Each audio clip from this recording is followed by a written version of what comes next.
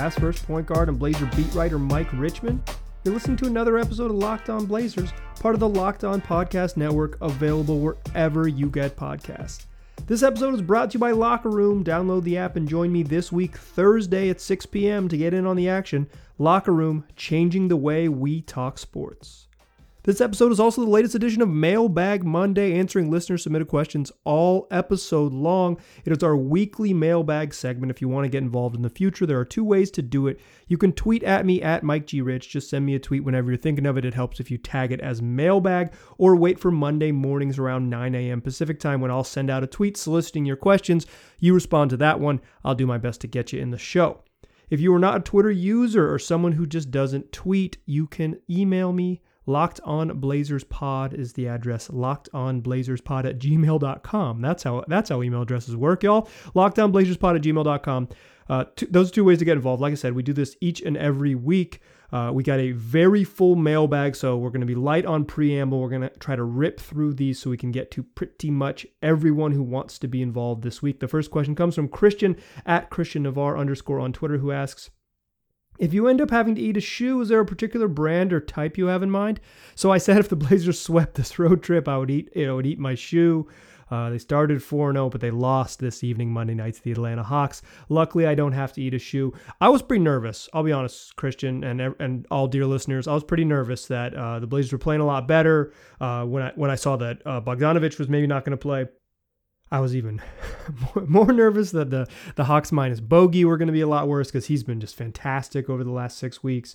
But luckily, I do not have to pick out a shoe. I don't have to clean up a shoe and get worried on Wednesday night because the Blazers fell to the Atlanta Hawks in a game where they just didn't have it. I don't think this was a big deal. The big deal is that maybe Damian Lillard hurt his foot at the end of the game, and we do not have details as I'm recording this on Monday evening exactly what that means, but that will be a big one. And for sure, when there are details, you know where to find it right here on this very podcast.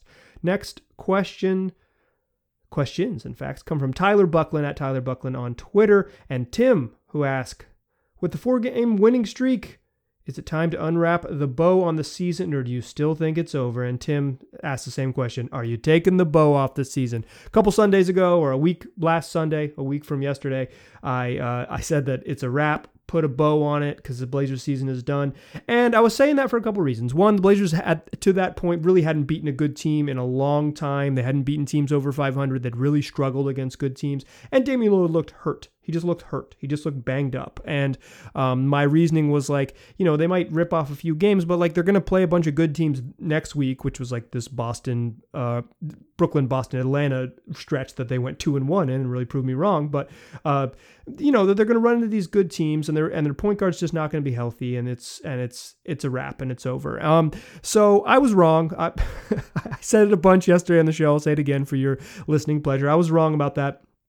I still have my same reservations about them in the playoffs. Like, I won't pick them to win any playoff series because I just don't think I haven't seen them be consistently good enough to beat the teams in the West. And, the teams that they're going to play in the West playoffs almost assuredly are very good.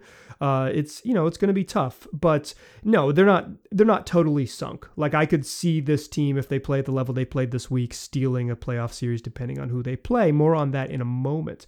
Vegan Mindset, coach at Mindset Vegan on Twitter, asks, with a tornado evacuation before the Hawks game, give us your craziest before-game Blazer moments. There's two that come to mind. One was Game 2 of the 2014 second-round series against the San Antonio Spurs. It was my first playoff series on the beat. I wasn't really on the beat, but I was traveling with the Oregonian, and I was in San Antonio. And prior to that game, Thomas Robinson found a snake in his locker. A snake! And eventually one of the Blazers health and performance folks, one of their training staff, grabbed the snake, which Thomas Robinson and Will Barton described as like 2 or 3 feet long. But then maybe some other people in the Blazers organization said it was like 18 inches. So it was a snake. I mean, it's a snake in your locker in a basketball game. It's a scary thing to discover in your locker. But they literally host the rodeo there. So there's there's like literal hay that comes into the arena. And in Texas, when there's hay, there are liable to be snakes. It was wild. The other one is this was in 2017.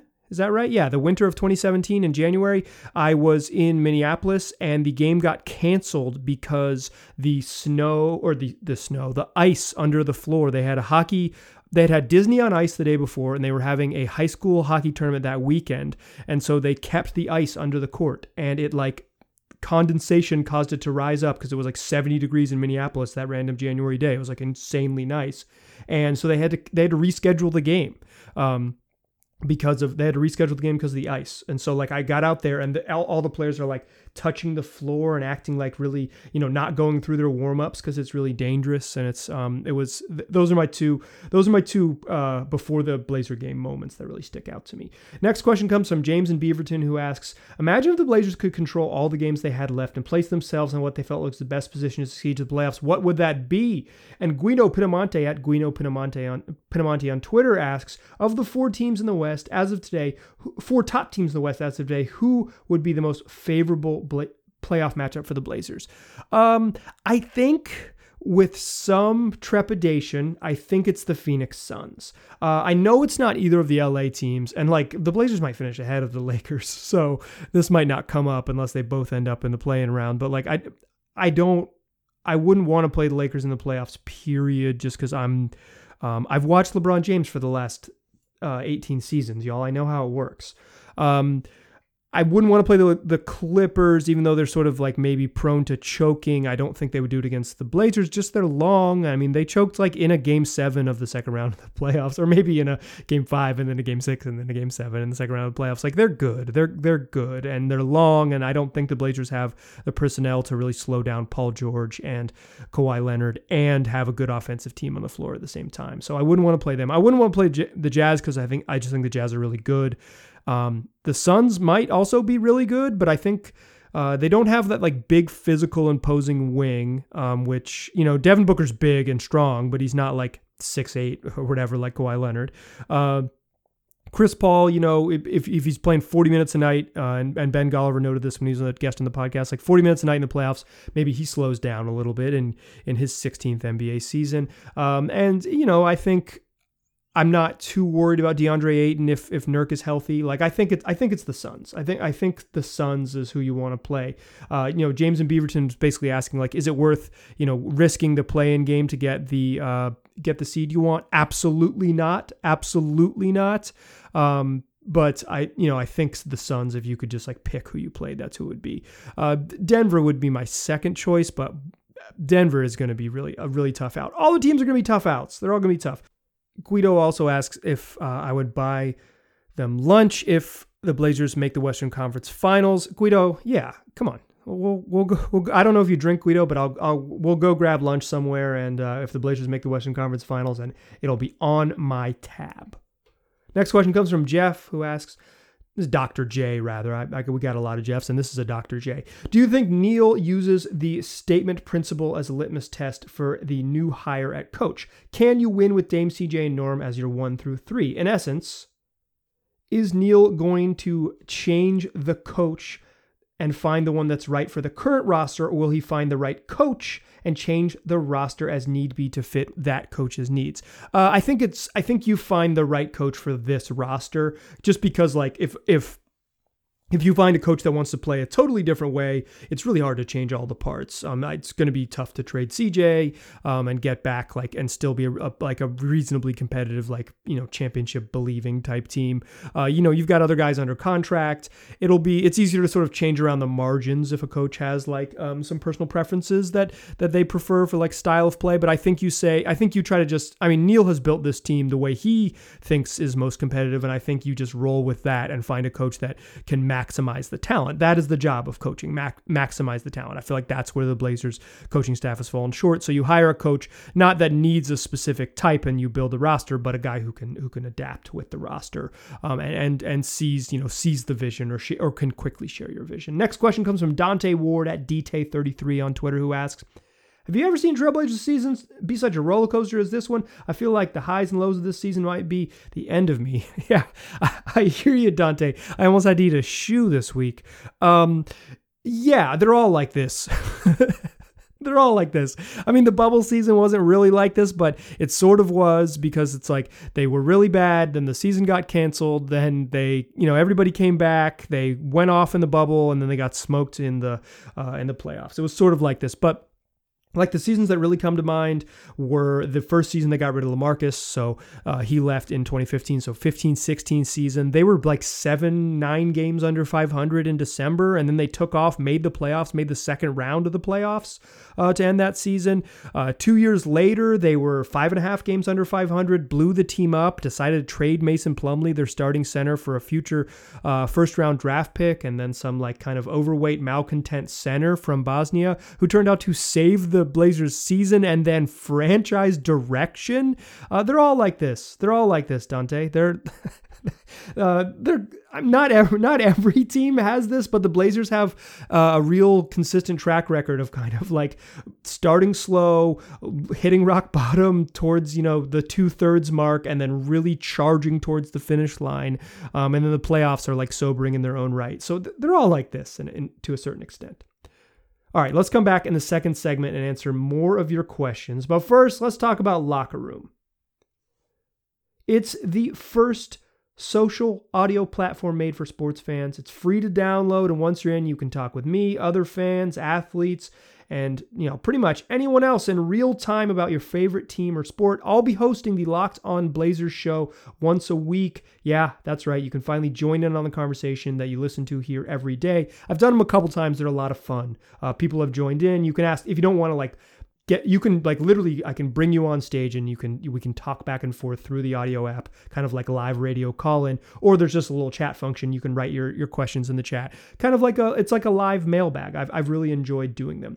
It's the perfect place to start or join a conversation about the NBA. You'll find fans just like you who are having watch parties, debates, post-game breakdowns, and of course, reacting to the big news. And like I said, Locked On Blazers will be having locker room conversations this week, Thursday at 6 p.m. So be sure to join me. That's Thursday at 6 p.m. this week. Go download the free Locker Room app right now. It's currently on all iOS devices, and it's in beta on Android devices. I know someone who used it last week in the beta mode or the beta edition in Android. So basically any of y'all with a mobile device can get in on it. So be sure to download it, create a profile, link to your Twitter account if you have one, join the NBA group for the latest league updates, and follow me on there at Mike G. Rich. That way you'll know when my rooms go live. Thursday, 6 p.m. this week. Can't wait to hear everyone's thoughts on the Blazers. I'll see you there. Locker Room, changing the way we talk sports.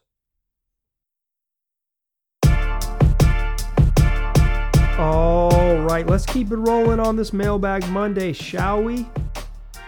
This next question comes from Brooke, who asks, if we're up to you, who would be the Blazers starting five and the first unit off the bench?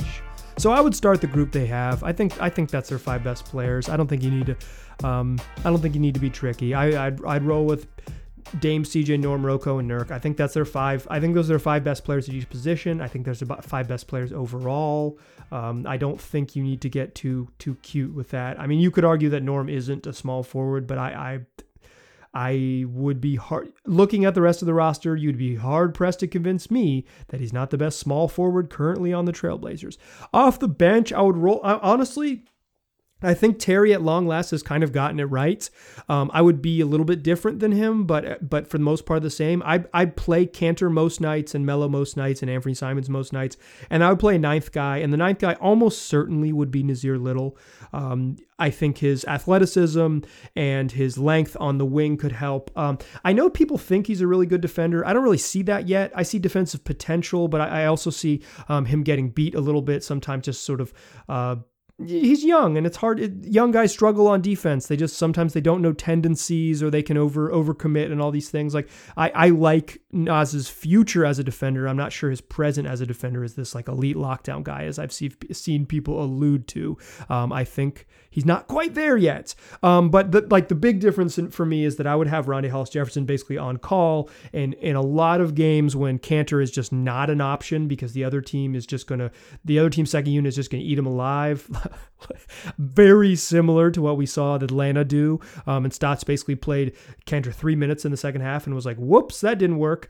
And he should have just played him 0 minutes in the second half and maybe known that going in and not given him the first shift either, but whatever. And I would play Rondé a bunch of minutes at backup center. And I wouldn't, Stotts rolls with Melo longer than I would. So there would be nights when I would say, nope, it ain't Melo, it ain't Kanter, it's Rondé and Naz. But for the most part, I would basically play the guys he's playing. Like, I think he's figured it out. Melo has his weaknesses, so does Kanter, but on most nights, they're your best bets. They're a terrible duo together, but that's why you got to be creative with sort of sub patterns. And I would maybe get Kanter in there earlier on most nights when I think Terry has tended to go early with Melo. So those are just little things. But I feel like for the most part, after kind of struggling through it for the season, he's finally figured out who to play. He's figured out like who to play the right amount of minutes. He doesn't always get the combos right for my money. Brandon Goldner at Goldner PNX asks, it looks like Stotts has tightened up the lineup. Do you see the starting five plus Ennis, Melo, Ant will change on who they pull in the playoffs? I mean, yeah, it'll obviously be, I don't think much. It'll obviously change a little bit matchups wise, but I think that's what it would, that's what it'll come down to. And Brandon asks, if so, wouldn't it make sense to give some other guys run before then? I don't buy that logic.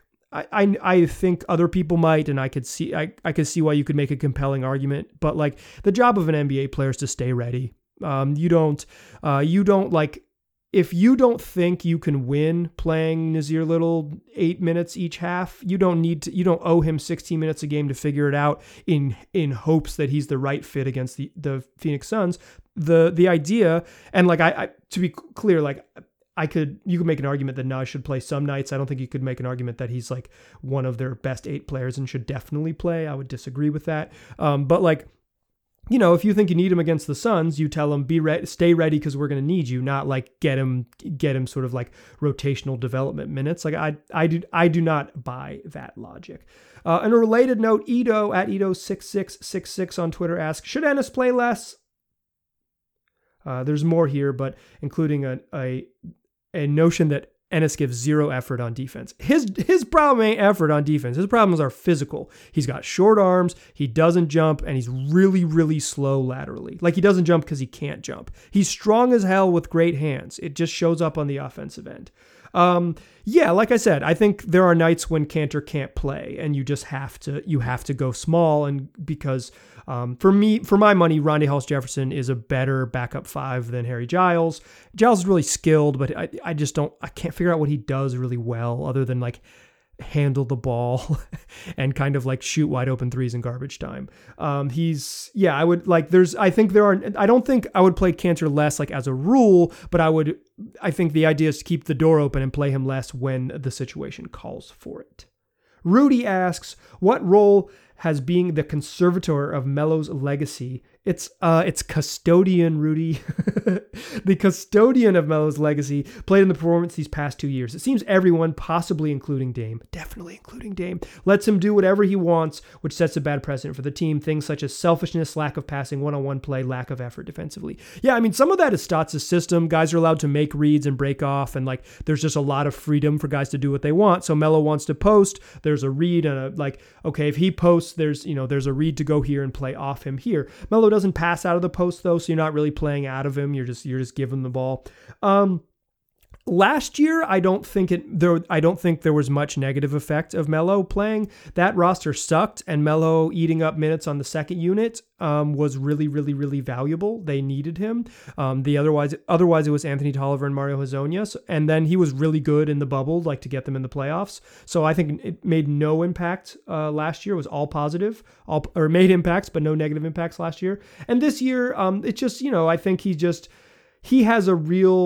been good the last little bits. And when he scores, I noted this in a show last week, like when he has big scoring nights, the Blazers typically win. It's just, he doesn't do a lot else. So it's just nights when he doesn't have it. Like that's the thing. It's nights when he doesn't have it offensively, he needs to play less.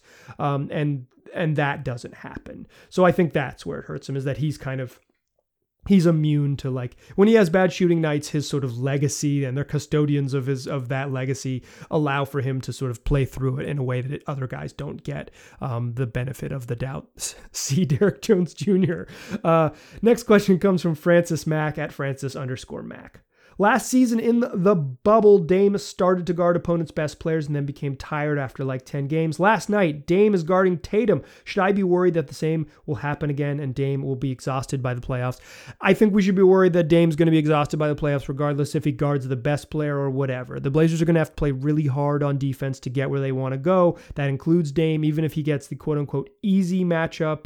I think his sort of gas tank, like if he's on E by the time they get to the playoffs, which it looks like he'll have to be for them to get where they want to go, it just doesn't bode well for them. The whole thing about this roster was supposed to be they were good enough and competitive enough to buy them, 4 or 5 games at the end of this season where maybe they could strategically rest Dame. And really the only time that they've rested him is when he like really physically needed the time off for his body. So yeah, Francis Mack, I think that is a very reasonable concern that Dame is going to be gassed by the time the playoffs get here. Next question comes from Greg, who asks, is it my imagination or is Dame turning the ball over more this year than in seasons past? Yeah, his turnover percentage is as high as it's been since 2015-16. I think even particularly lately, and not like lately this week, but when he was 2 weeks ago, when he was like clearly playing through a lot of injuries, he just couldn't get out of around double teams and couldn't make plays across court, like exploding away from defenders to make, long cross court passes, turn the ball over a bunch. When your body is tired, the first thing that happens is you play sloppy. I mean, that's how it works. So yeah, that experience you're having is a real thing, Greg. Next question comes from Jacob, who asks, can you think of an NBA example where a team had a special skill that they've kept hidden until the big reveal during a game that counts? There's sort of like the move Ginobili off the bench or whatever, but the one I can really remember, just like the one that came to mind when I read this question, was in 2017. Ty Lue was like, oh, our defense is going to be good in the playoffs, talking about the Cavs. Like, oh, don't worry, we're holding back. We're not doing all the things we're going to do in the playoffs because our defense is going to be better because it has to be better. And then like it was, they made the NBA finals. It was mostly like an intensity thing, and they, played Richard Jefferson a little bit more, but like they kind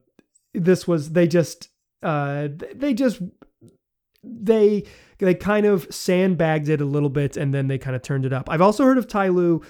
This is like a story from The Athletic, is like he basically, there's some plays he keeps in the bag for the playoffs, like some offensive sets he keeps in the bag because he's coached really good teams. And it's like, we don't need to put any of that on film. So that's not like a secret weapon, but certainly like things that you kind of, if you're talented enough, you stay vanilla until you absolutely have to. On that same note, Jesse asked, do you see Stotts coming up with anything special he's been saving for the playoffs, or is it on the players just to be better? Yeah, I mean, it's on the players. Listen, Terry Stotts like coaching for his job right now. Even if that, right? Like if he had something special that he was going to like save and bust out and like make the Blazers better, he would have done that in February. Players got to play better. I think, Stotts getting guys prepared and getting guys to buy into the plan, I think is really going to be his task, but there's no secret sauce coming on that one. All right, let's come back and close out the show in the third segment. But before we do that, let's talk about RockAuto.com. It's the family business that's been serving auto part customers online for over 20 years, and you can go to RockAuto.com right now to shop for auto and body parts from hundreds of manufacturers. And while you're there, you'll see they got everything you need, from engine control modules to brake parts to tail lamps, to motor oil, to new carpet, you name it, they got it. And whether it's for your classic or your daily driver, you'll be able to get everything you need in a few easy clicks, and all of that will be delivered directly to your door. So go to the RockAuto.com catalog right now, and you'll find that it's unique and remarkably easy to navigate. You'll be able to quickly see all the parts available for your vehicle, and then you can choose the brands, the specifications, and the prices that you prefer. And best of all, it's the prices, because at RockAuto.com, they're always reliably low, and they're the same for professionals as they are for the do-it-yourselfers. Why spend up to twice as much for the same parts? You don't have to do that. Instead, visit that website, RockAuto.com, where you'll see all the parts available for your car or truck. And while you're there, make sure that you write Locked On in their How Did You Hear About Us box. That way they know we sent you. Amazing selection, reliably low prices, all the parts your car will ever need, rockauto.com. Today's show is also brought to you by betonline.ag. The fastest and easiest way to bet on all your sports action. We got baseball season in full swing. We got basketball season wrapping up its final weeks. We got the NHL in that same playoff mode. Plus, if you head on over to BetOnline, you'll find the latest news, odds, and info for all your sports betting needs, which not only includes all those sports I just mentioned, but also UFC and MMA and horse racing, y'all. You missed the Kentucky Derby this weekend, but the second and third legs of the Triple Crown are right around the corner. So make sure you get on over to BetOnline and check out all the great sporting news, sign-up bonuses, and contest information. Don't sit on the sidelines, as this is your chance to get in the game. Head on over to betonline.ag. Use the promo code LOCKEDON, and you'll receive a 50% welcome bonus on your first deposit. That's betonline.ag. The promo code is LOCKEDON, and you'll get a 50% welcome bonus on your first deposit. BetOnline, your online sportsbook experts.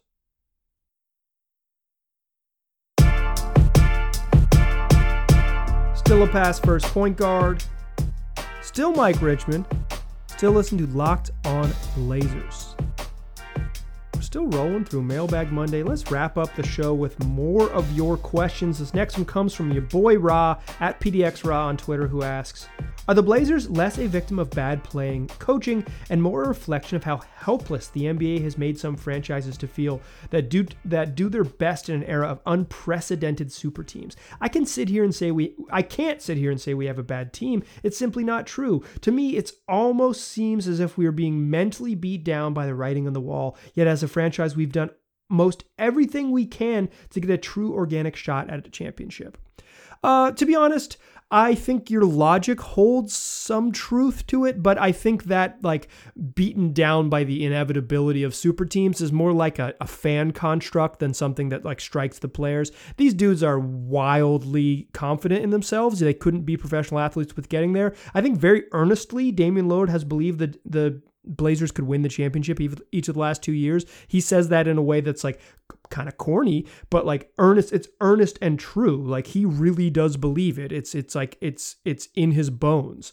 So I don't think the Blazers are sort of inflicted by the doom of super teams. I just think they're not as good. And they also haven't played up to their potential this season. Next question comes from Dame McRoy at NYC Blazer Gang on Twitter, who asks, the remaining schedule for Dallas makes me roll my eyes, but could Portland's difficult remaining schedule actually play in their favor, since teams like the Nets, Lakers, Utah, and Phoenix would likely rest their starters for the playoffs? So yeah, this question is a little bit old. It's from last week, but the Nets did choose to rest Kevin Durant in the second night of a back-to-back. The Lakers, they're bad right now, but they're not bad. They're just not very good right now, so they're not going to have the luxury of being able to rest their starters, but they may have to hold LeBron James out just because of injury. So that just works out in their favor, just kind of luck. I think Utah and Phoenix very well may be resting their players at the end of the season. Denver potentially, depending on kind of where them and the Clippers shake out. I think that Dallas has a comically easy schedule, so we don't need to like dig into that. They just have a really easy schedule. Sometimes at this time of year, there are some spoiler teams that just are a whatever bee in your bonnet. But there's also teams in the NBA this year that will actively lose. The Pistons down 6 in a game today chose not to foul and let a team dribble out the clock as opposed to playing the foul game and giving themselves a chance. That's a team tanking and losing on purpose. Playing the truly bad teams, you might get some teams that really want to lose, and I think that'll be more in your favor. But I do think there's something to it that playing the top teams at the very end of the season this year might work in the Blazers' favor, because they might just not need to play the game straight up. Next question comes from Rose Garden Degenerate at Rose Garden Degen on Twitter, who says, why has there been zero info on why DJJ isn't getting minutes? I'm not saying that he needs to get minutes, but it feels peculiar to sign a player, start him, and then give him DMPs at the end of the season. Rich Meyer at Rich47 on Twitter asks, what happened to Derrick Jones Jr.? Will he ever start or play again? I don't think there's some sort of rich conspiracy going on here. The coach doesn't think Derrick Jones Jr. is good, and he's the one who decides when players play, who plays and when is what I'm trying to say. And this, the first time Terry was asked about it, he said, our defense, why isn't Derrick Jones Jr. playing? It's like, well, our defense was 29th when he played. They're 29th when he did play, and everyone was like, oh, he threw him under the bus. Oh shit. I didn't even think that was that offensive, but it caught a lot of people's attention. So the next time Terry was asked about it, he said, I don't want to disparage Derrick Jones Jr. I'm playing the players that give us the best chance to win. There's no conspiracy. Terry doesn't think Derrick Jones can play. And now that he has Norman Powell, Derrick Jones isn't better than him at that spot. I should say this. I've been, if you're a regular listener to this podcast, I'm not a big DJ guy.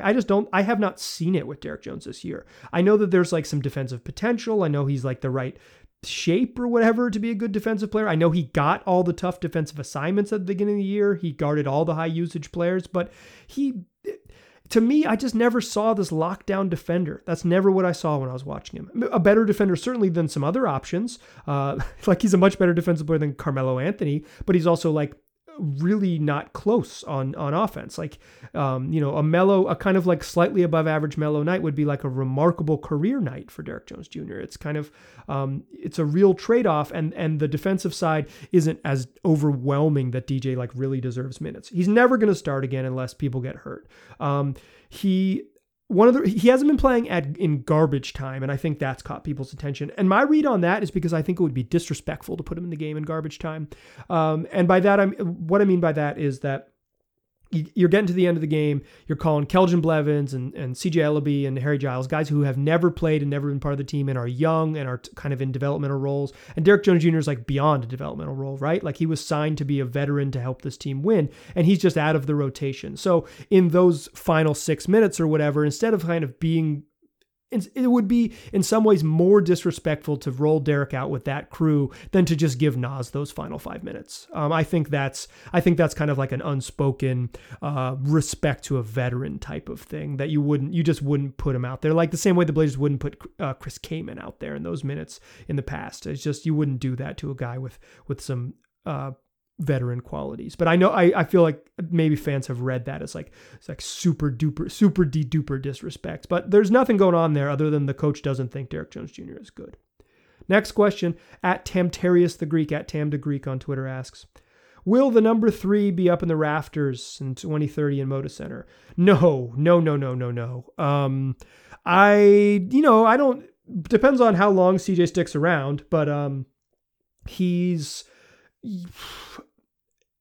I would say he's like borderline and borderline being in the conversation, not like borderline get his jersey retired, but borderline like triggering that conversation to get his jersey retired. And 2030 is way too soon for it to happen. I would put that at like a 0% chance. If the Blazers win the championship, though, let's revisit it, because then CJ is going to rocket to the top of my likely to be retired list, or number likely to be retired list. Next question comes from Marvin Iverson 7 at Iverson7 Marvin on Twitter, who asks, "What about Becky Hammon as a new coach? She is ready."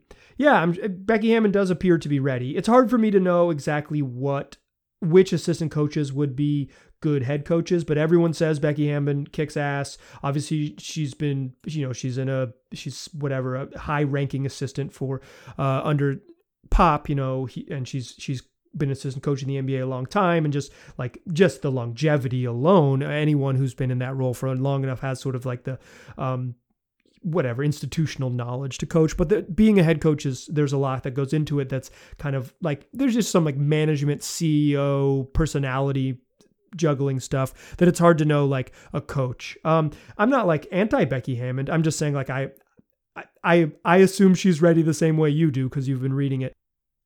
So yeah, sure, but I don't know. I don't know. I feel like Becky Hammon's just going to coach the Spurs and it'll handle itself. Also, I hope that in a few years that there are multiple options for that people like promote as like a woman who could be head coach in the league, because there are probably literally hundreds of women in basketball right now who are capable of coaching an NBA team, and Becky Hammon is just the big headline one. So let's get Becky Hammon a head coaching job. There always has to be a first, and then let's make it be a normal thing that women get head coaching jobs in the NBA. That's what I'll root for in 2021 and beyond. Next question comes from Dalton White at DJW21, who asks, if the Blazers win 5 of 6 of their next 8 games and continue to play with this renewed intensity, do you see them carrying that into the playoffs and getting through the first round? No, I don't believe in momentum. I don't believe playing well Tuesday means you will play well Thursday.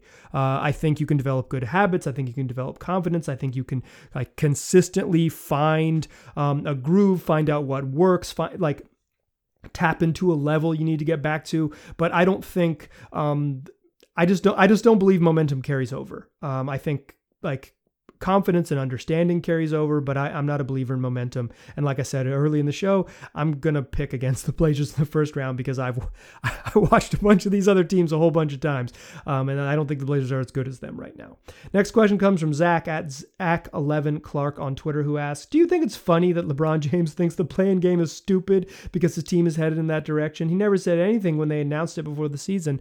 Yeah, it's funny that Dallas was in 7th and Mark Cuban came out against it, and LeBron James, they're looking like they could fall to 7th if they don't get their act together, and if the Blazers stay hot, and he says it's stupid and people should get fired over it. It's just I don't know. It just comes off as sour grapes. It's just bad timing. Yeah, I think the question is, do I think it's funny? Yeah, I think it's extremely funny. Next question is from KC at Game with Maztrim. Game with Maztrim. I'm probably getting that one wrong, KC. So if I'm give me a pronunciation guide if I screwed it up.